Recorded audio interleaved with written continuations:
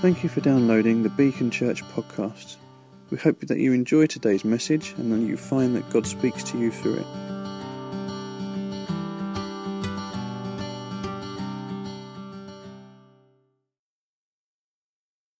Steve got something out of the last one, but I'm hoping inspiration to everybody. Before we start, I was just sitting there and I was looking around, and I know we're a little lighter on the ground today. And some of you might not like what I'm going to say because it's hot and you all like your own space. But do you think everyone could just move sort of into the middle so that we can all be together? You'll sort of see why, because the message this morning is a little bit around fellowship, or in fact it's totally about fellowship. So it just feels right that maybe we're all sitting together. I know that's a challenge for some people, but or get as close as you can. Get as close as you can. Thank you. That'd be great.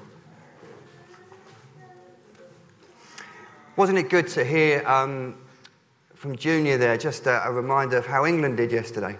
Not that we needed it. It was a fantastic result. My voice is slightly going, so bear with me. I'm hoping it's going to hold out for all the cheering and the celebrating. But it's fantastic. And I just really pray that God doesn't leave it any longer than 52 years for England to get to that final and win it. Lord, please don't put us through any more years of hurt. But it's coming home, right? It's coming home. Okay, and aside. Today, I'm going to speak to you from Acts 2, from verses 42 to 47. But before we dig into this section, I just want to remind us all what Owen spoke about last week. Last Sunday, Owen preached from earlier in this chapter, and there we saw the Holy Spirit descending with tongues of fire, and an amazing outpouring of the Spirit taking place. Disciples were declaring God's wonders in languages from other nations. We heard Peter explain to the crowd the gospel message of salvation, which cut them to the heart. And they were to be baptized and to receive the free gift of the Holy Spirit. The passage ends with 3,000 being added to their number. What a day that was. We learned that in the DNA of the church, from the very beginning, was a community filled with the Holy Spirit and that God dwelt in them. That it was a community set up to reach the world, sharing the gospel message far and wide, and a community to which people were added, and that the people who joined the church were genuine believers. That they joined the church for one reason, because of Jesus. So earlier in the week, I'd finished my draft of this morning's talk, and I thought I'd run it by my wife, Petra, because it's always good to do that, especially for me. And I wasn't even halfway through before I'd realised that she had her eyes closed. Now, I assumed she was just concentrating very hard, but with a gentle nudge, it turned out that she'd actually fallen asleep. Her honest feedback, and this is why I love my wife, was that it was so boring she couldn't stay awake. So I do. After that, I do actually want to honour Petra, because she does an incredible job for lots of things I do. When I do the church newsletters, other newsletters, she proofreads, she spell checks, she gives input, and literally, I don't know how I would do half the things that I would do without her. So it's good, isn't it? It's good to have those of us that have got wives there. They're good. It's good to be married, and I really do thank God for Petra.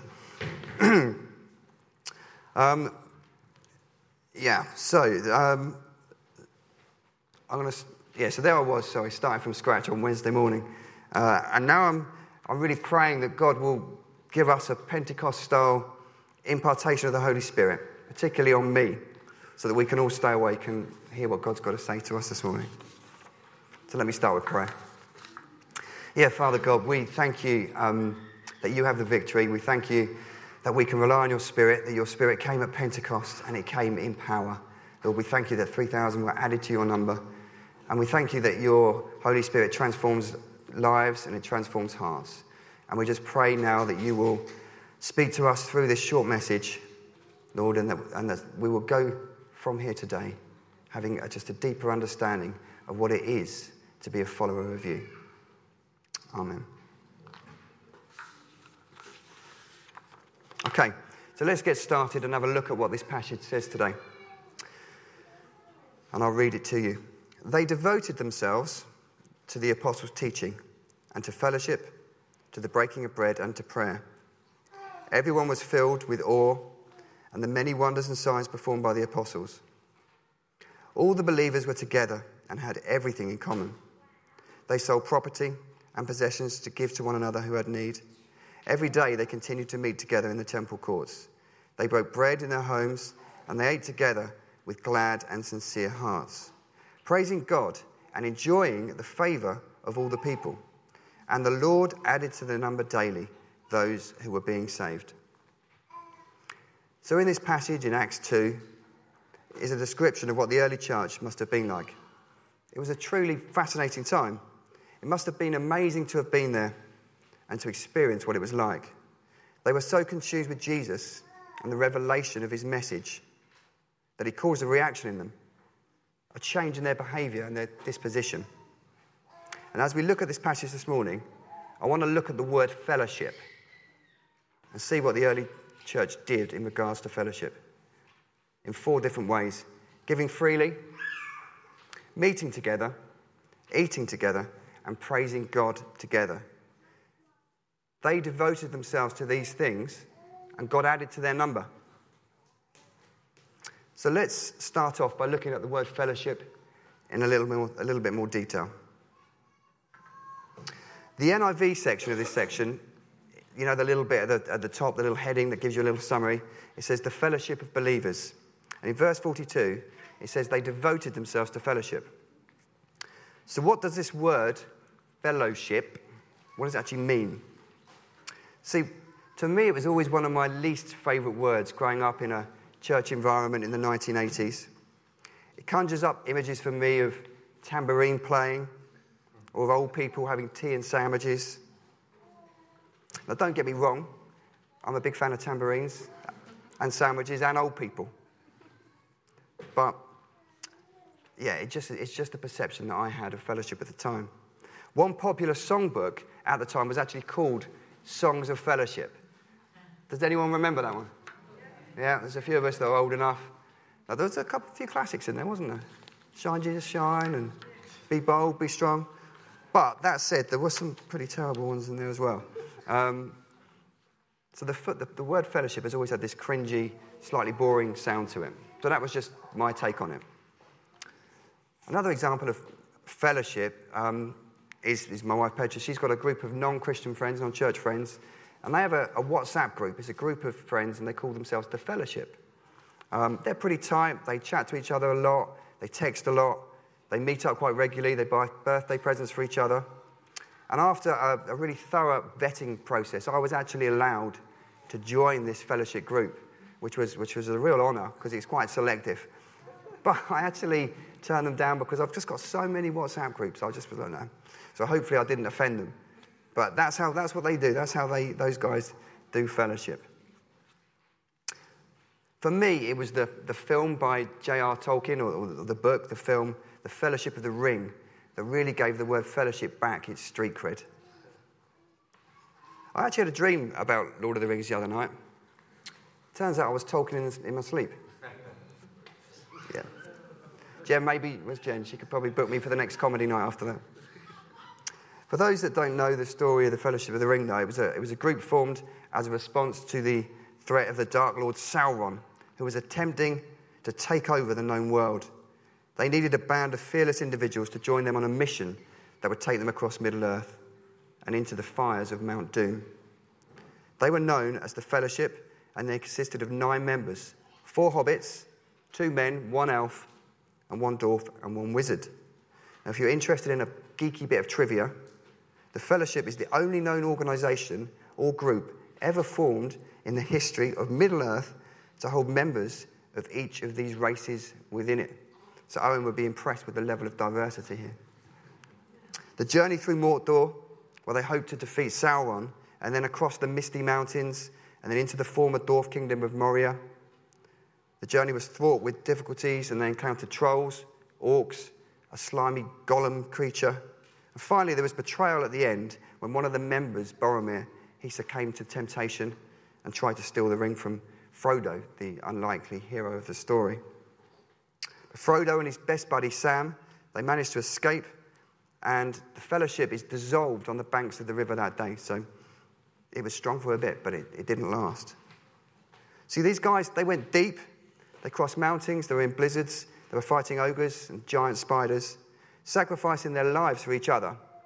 And they even sang songs together, or at least the hobbits did. Doesn't sound too different to an evening in Godpod, does it? Now that is an exciting concept of fellowship to me.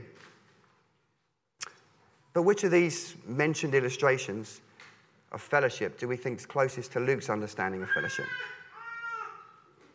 Let's have a look at some of the characteristics that Luke describes in this passage and see how the young church compares to his understanding of fellowship.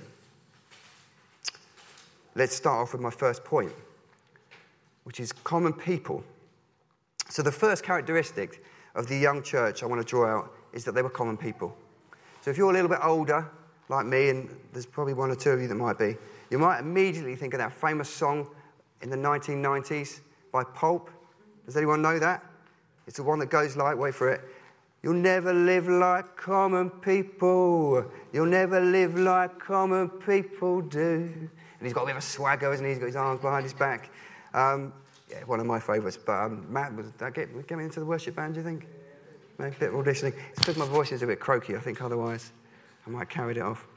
So, yeah, that was them. They were talking about common people. And really, for some people, it's slightly a derogatory term. It's used for someone who looks down on other people, for viewing them as commoners, ordinary folk that have no special qualities. And as a matter of fact, these young Christians, were mostly commoners or common people. They would have been ordinary fishermen or teachers or masters and slaves, gathered together by one common purpose, their understanding of Jesus Christ as Saviour. And it's this common purpose that I'm actually referring to with this ambiguous title. You see, the Greek word for fellowship is koinonia, which translated in this context means to have in common. So these guys had everything in common, including their money and their possessions. This seems to be what Luke is initially referring to when he talked about fellowship, that they sold their property and their possessions and gave to anyone who was in need. Now, there can be two approaches to this quite challenging portion of Scripture, both of which I would suggest aren't helpful or accurate. One of them is to dumb down what is said and argue that this kind of living, the selling of all your possessions and giving to those in need, was only for Christians at the time, and it isn't relevant now. However, there are too many references by Luke alone that suggest followers of Christ are to live differently to those around him. In Luke chapter 10, he records the story of the Good Samaritan, a selfless act of compassion towards the injured traveller. The rich fool in chapter 12, who stores up riches for himself in heaven and consequently is struck down. The great banquet in chapter 14, where we see the poor are invited to replace those who have declined the invitation because they let riches get in the way. Then, of course, there's the shrewd banker in Luke 16, which sees the steward use his master's riches for his own personal advancement, and the rich man and Lazarus in chapter 16, where Lazarus, who is poor in life, has blessings in eternity, while the rich man who puts his faith in material possessions fares less well. See, in all these parables, Luke clearly addresses our attitudes towards money and possessions. So using Jesus' teachings, we can clearly see that these parables are intended to be as relevant now as they were today. Then the other approach is to suggest that we all sell our houses, our cars, our furniture, and everything that we have of value, and give those proceeds to those that are in need in our community. Do you think you could do that? Petra and I, for example, we're in a very fortunate position where we own our own house and we're about to sell it, God willing. And I know I would really struggle with the thought of giving all that money away rather than finding ourselves a new home. Now, the truth is, there was no mass sale of goods when new Christians joined the church, and neither was it mandatory by the apostles. We know houses were still owned by some. And as we read later, they met in each other's homes. So clearly something motivated people to give away, or some people to give away, their money and their possessions. So what was behind this intense generosity? It was simply that they had encountered Jesus. It was in such a real and tangible way that it was a natural outworking of the Spirit in them.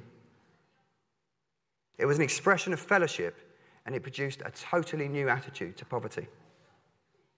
They were not motivated to amass wealth for themselves, but rather to view resources as disposable for the cause of Jesus and the care of the people. Luke records this story, and he thinks what they did was praiseworthy. He recorded them as it reflects Jesus, loving others as we love ourselves. Rather than inflict fear or obligation, this story should really excite us.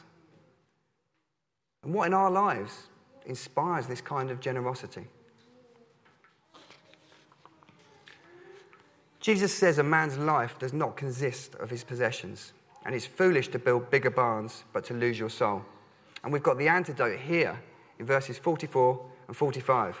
All the believers were together and they had everything in common. They sold properties and possessions to give to anyone who had need.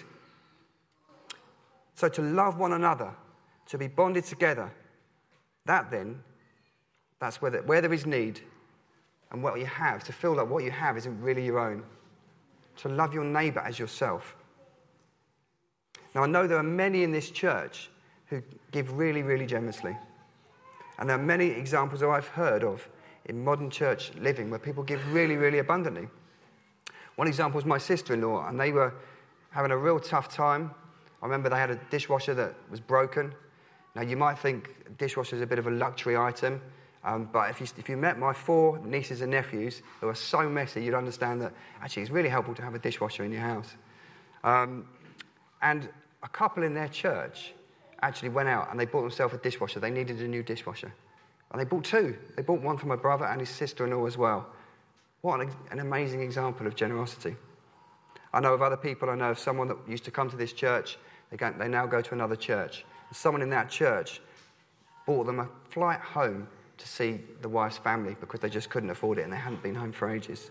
There are other examples in lots of churches where people have been given cars, where people have been given anonymous gifts worth thousands of pounds. And I know some of these examples in our church. How wonderful is this? On Friday, I was working with a great charity. They're called Acts 435. And their service allows charities to work with vulnerable people, such as Food Bank and CAP clients. And so how it works is you put an application form on the website and you say what you need, what are the things you really need. And then people from the wider church community then start to donate money until you've got the amount that you need to buy that particular item. So I had a client and she hadn't washed I literally hadn't washed clothes. I think she had washed herself, but she hadn't washed clothes for 4 months, and which is horrendous, isn't it? She really, really needs a washing machine. So I've put this request up there, and I'm waiting to see what happens. But when the money comes in, I'm going to go and I'm going to buy her a brand new washing machine. What an incredible way to bless her. Acts 4:35 comes from the scripture in Acts 4:35, which we'll see, we may look at another time, but it says, God's grace was so powerfully at work in them all that there was no needy persons among them. From time to time, those who owned land or houses sold them, brought the money from the sales and put it at the apostles' feet, and it was distributed to anyone who had need. See, this is kingdom living. This is joyful giving. This is a response to what God has done in them and done for them. If some of you are hearing this and thinking, do you know, I couldn't do that. I just really don't have much to give. Then just remember the story of the widow that gave all she had. She gave 2 copper coins. See, God doesn't require us to give large amounts, but he does require us to give generously with what we have. The next section is around they like meeting together. You see, every day they continue to meet together in the temple courts. Another expression of being common people in this passage is the desire to meet together regularly.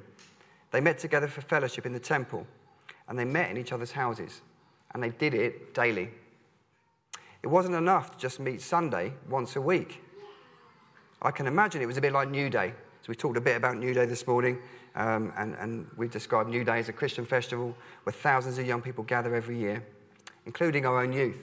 And we're hoping to take around 30 from Beacon this year. When you go to these places, and for me, about 50 years ago, it was an event called Soul Survivor, so I've got some experience in what this is like. There was such a buzz, such an excitement. The only annoying bit for me is putting up and down your tents. So I normally find someone like Bill, or anyone else with a beard will probably do actually, to help me put the tent up. I try to imagine 3,000 new disciples turning up to the temple in a New Day context.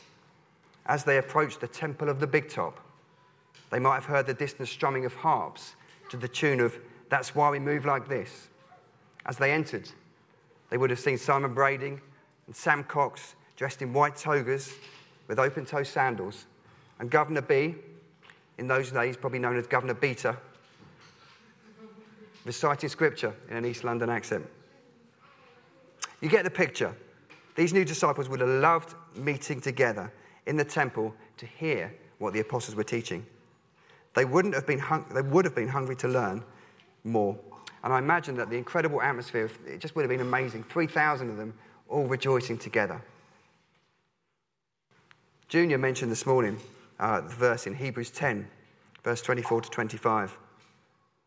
It says, "And let us consider how to stir up one another to love and good works, not neglecting to meet together, as is the habit of some, but encouraging one another." At Beacon, we have opportunities to meet together, aside from a Sunday service. We have a midweek community group on a Thursday.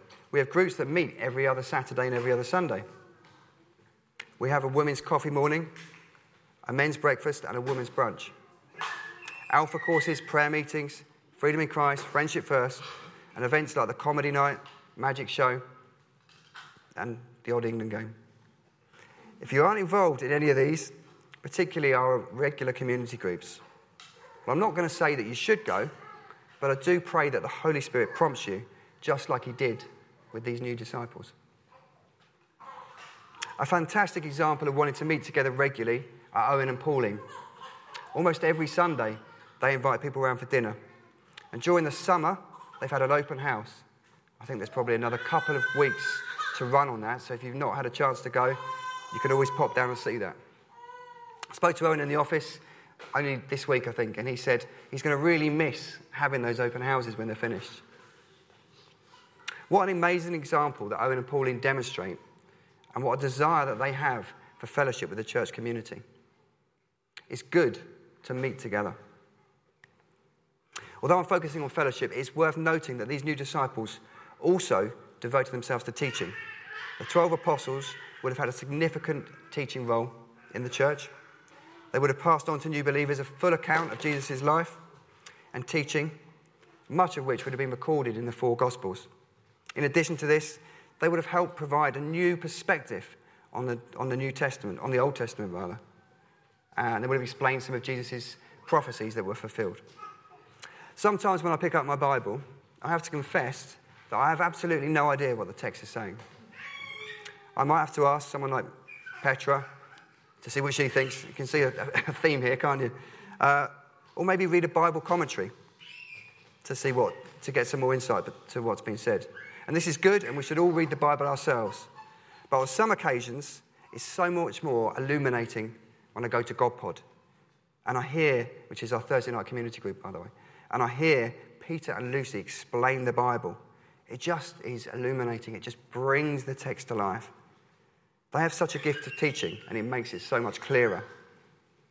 And of course, on Sunday, this is the best place to come and hear the Bible explained. So these guys, they gave generously, and they love to meet together. They also like to eat together. They ate together with glad and sincere hearts. In the evening, they would have returned to each other's houses and continued meeting.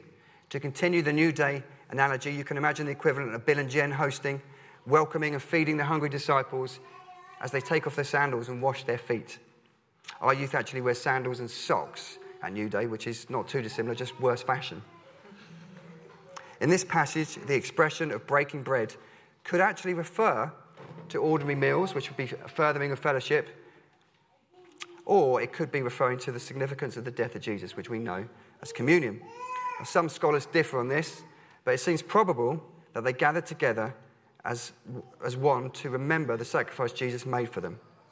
This act of remembrance was done every time they met together. Now, not every church chooses to participate in communion every week, but you'll have seen today, as Junior so amazingly described the victory that Jesus had. We do communion here every week, and I think it's this example that's set as to why we do communion together. We're following that model of doing it regularly every time we meet. After breaking bread in the form of communion, the disciples would have enjoyed a meal together. We had a great men's breakfast the other Saturday where we all ate together.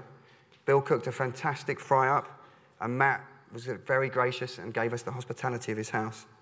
We had fun talking about life. We shared intimately and openly about what was happening in our lives.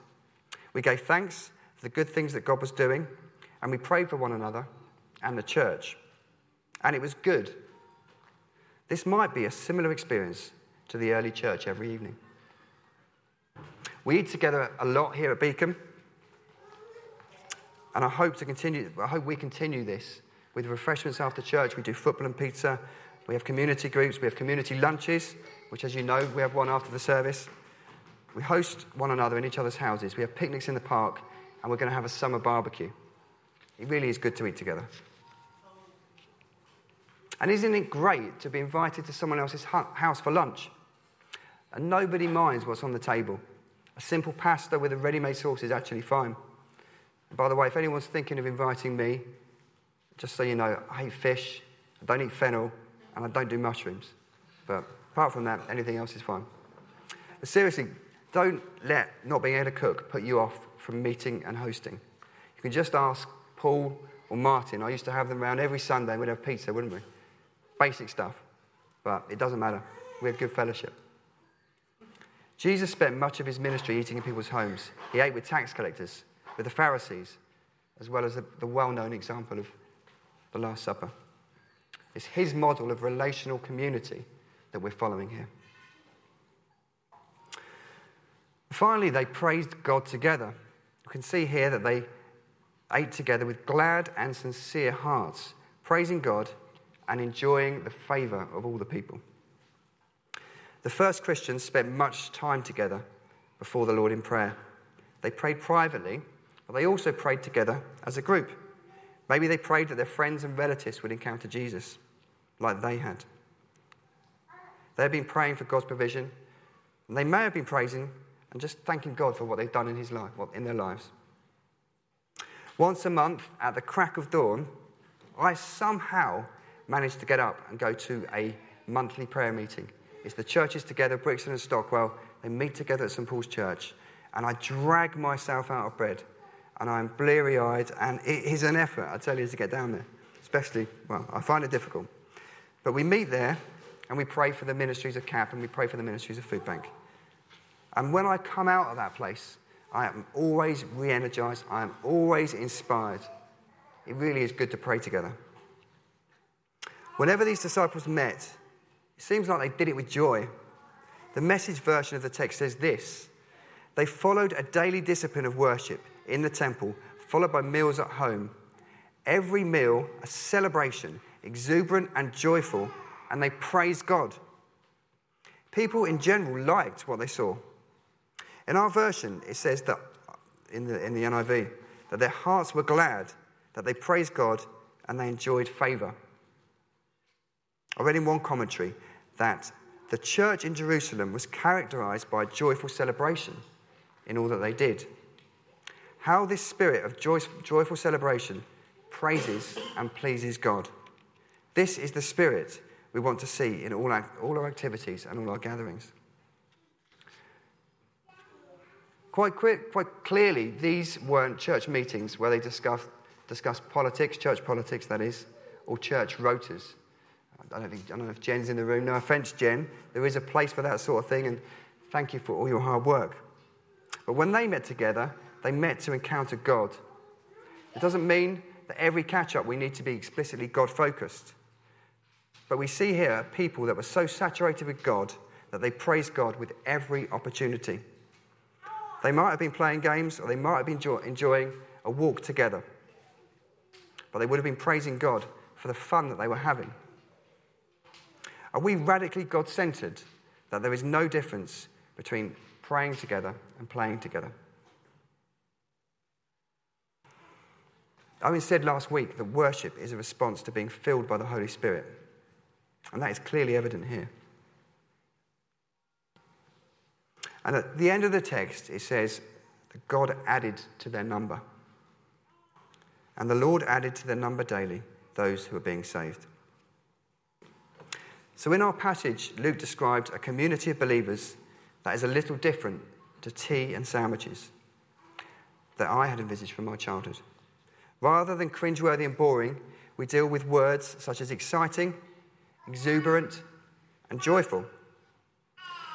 Also, the community described is more intimate than virtual friendships, like the Fellowship WhatsApp group that I was invited to join. And the expression of love the young church demonstrates for each other is more radical than even a journey to Mordor with dwarves and elves. It's also more sustainable. The Fellowship of the Ring, which didn't actually last that long, because materialism destroyed them. They also desired the magic ring so much that they couldn't remain together. The reverse is true in Luke's description of fellowship, where they desired to give freely, often increased unity rather than formed division. Whenever our young people come back from New Day, there's an atmosphere of excitement about them. They are bursting with God. They are overflowing. It consumes them and it excites them, and it's infectious. When they come back, you just want to be around them, to have some of what they have. During a full week of New Day, they would have been devoting time to each other, eating, praising God, and being filled with the Holy Spirit, just like the early disciples at Pentecost. You see, the young church had been transformed by the message of salvation, and they received the Holy Spirit.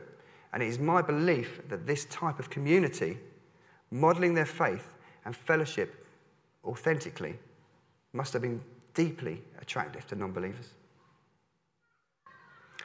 Luke doesn't tell us that the apostles needed to have their arm twisted to gather the 3,000 and go out and get their unsaved friends to Christ. He simply tells us in chapter 5, verse 42, every day they continued to teach and proclaim the good news that Jesus is the Christ, both in the temple and in the houses.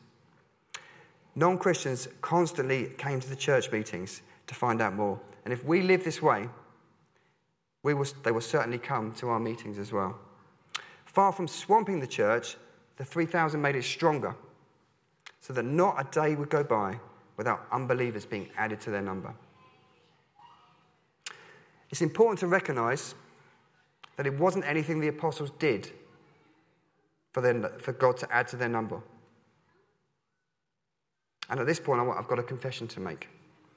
You see, when reading that God added to their number, I recognise that I rely far too much on my very limited ability to build the church, rather than relying on God. Thursday afternoon, for example, I was worried that we might not get enough people to the comedy night, that we might not get enough people from Beacon, and that we might just be swamped with friends, which would be a good problem to have, wouldn't it?